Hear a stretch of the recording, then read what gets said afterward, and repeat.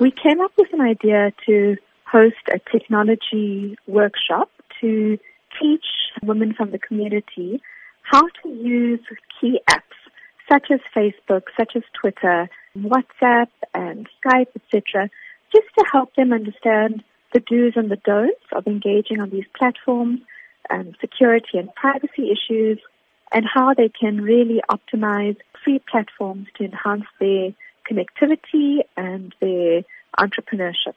Do you believe that social media is a way of uniting women, helping them share ideas and grow not only themselves, but also even if they have home businesses? Absolutely. So what we see in East and West Africa particularly is that entrepreneurs are very, very effectively using mobile platforms to boost sales of their independent or group businesses, to connect to suppliers or connect to funders, and really to profile themselves in the market in a way that has even connected them to international platforms.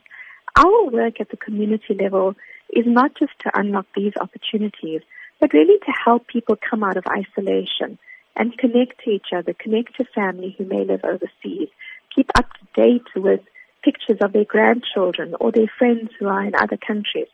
So it's got multiple ambitions and goals, but really to allow the older generation to also benefit from the technology platforms that most of the younger generation take for granted.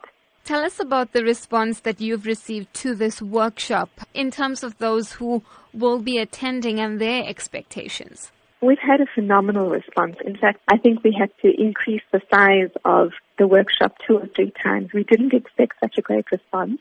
But it's not about numbers for us. It's about the impact that we will have on the individuals attending.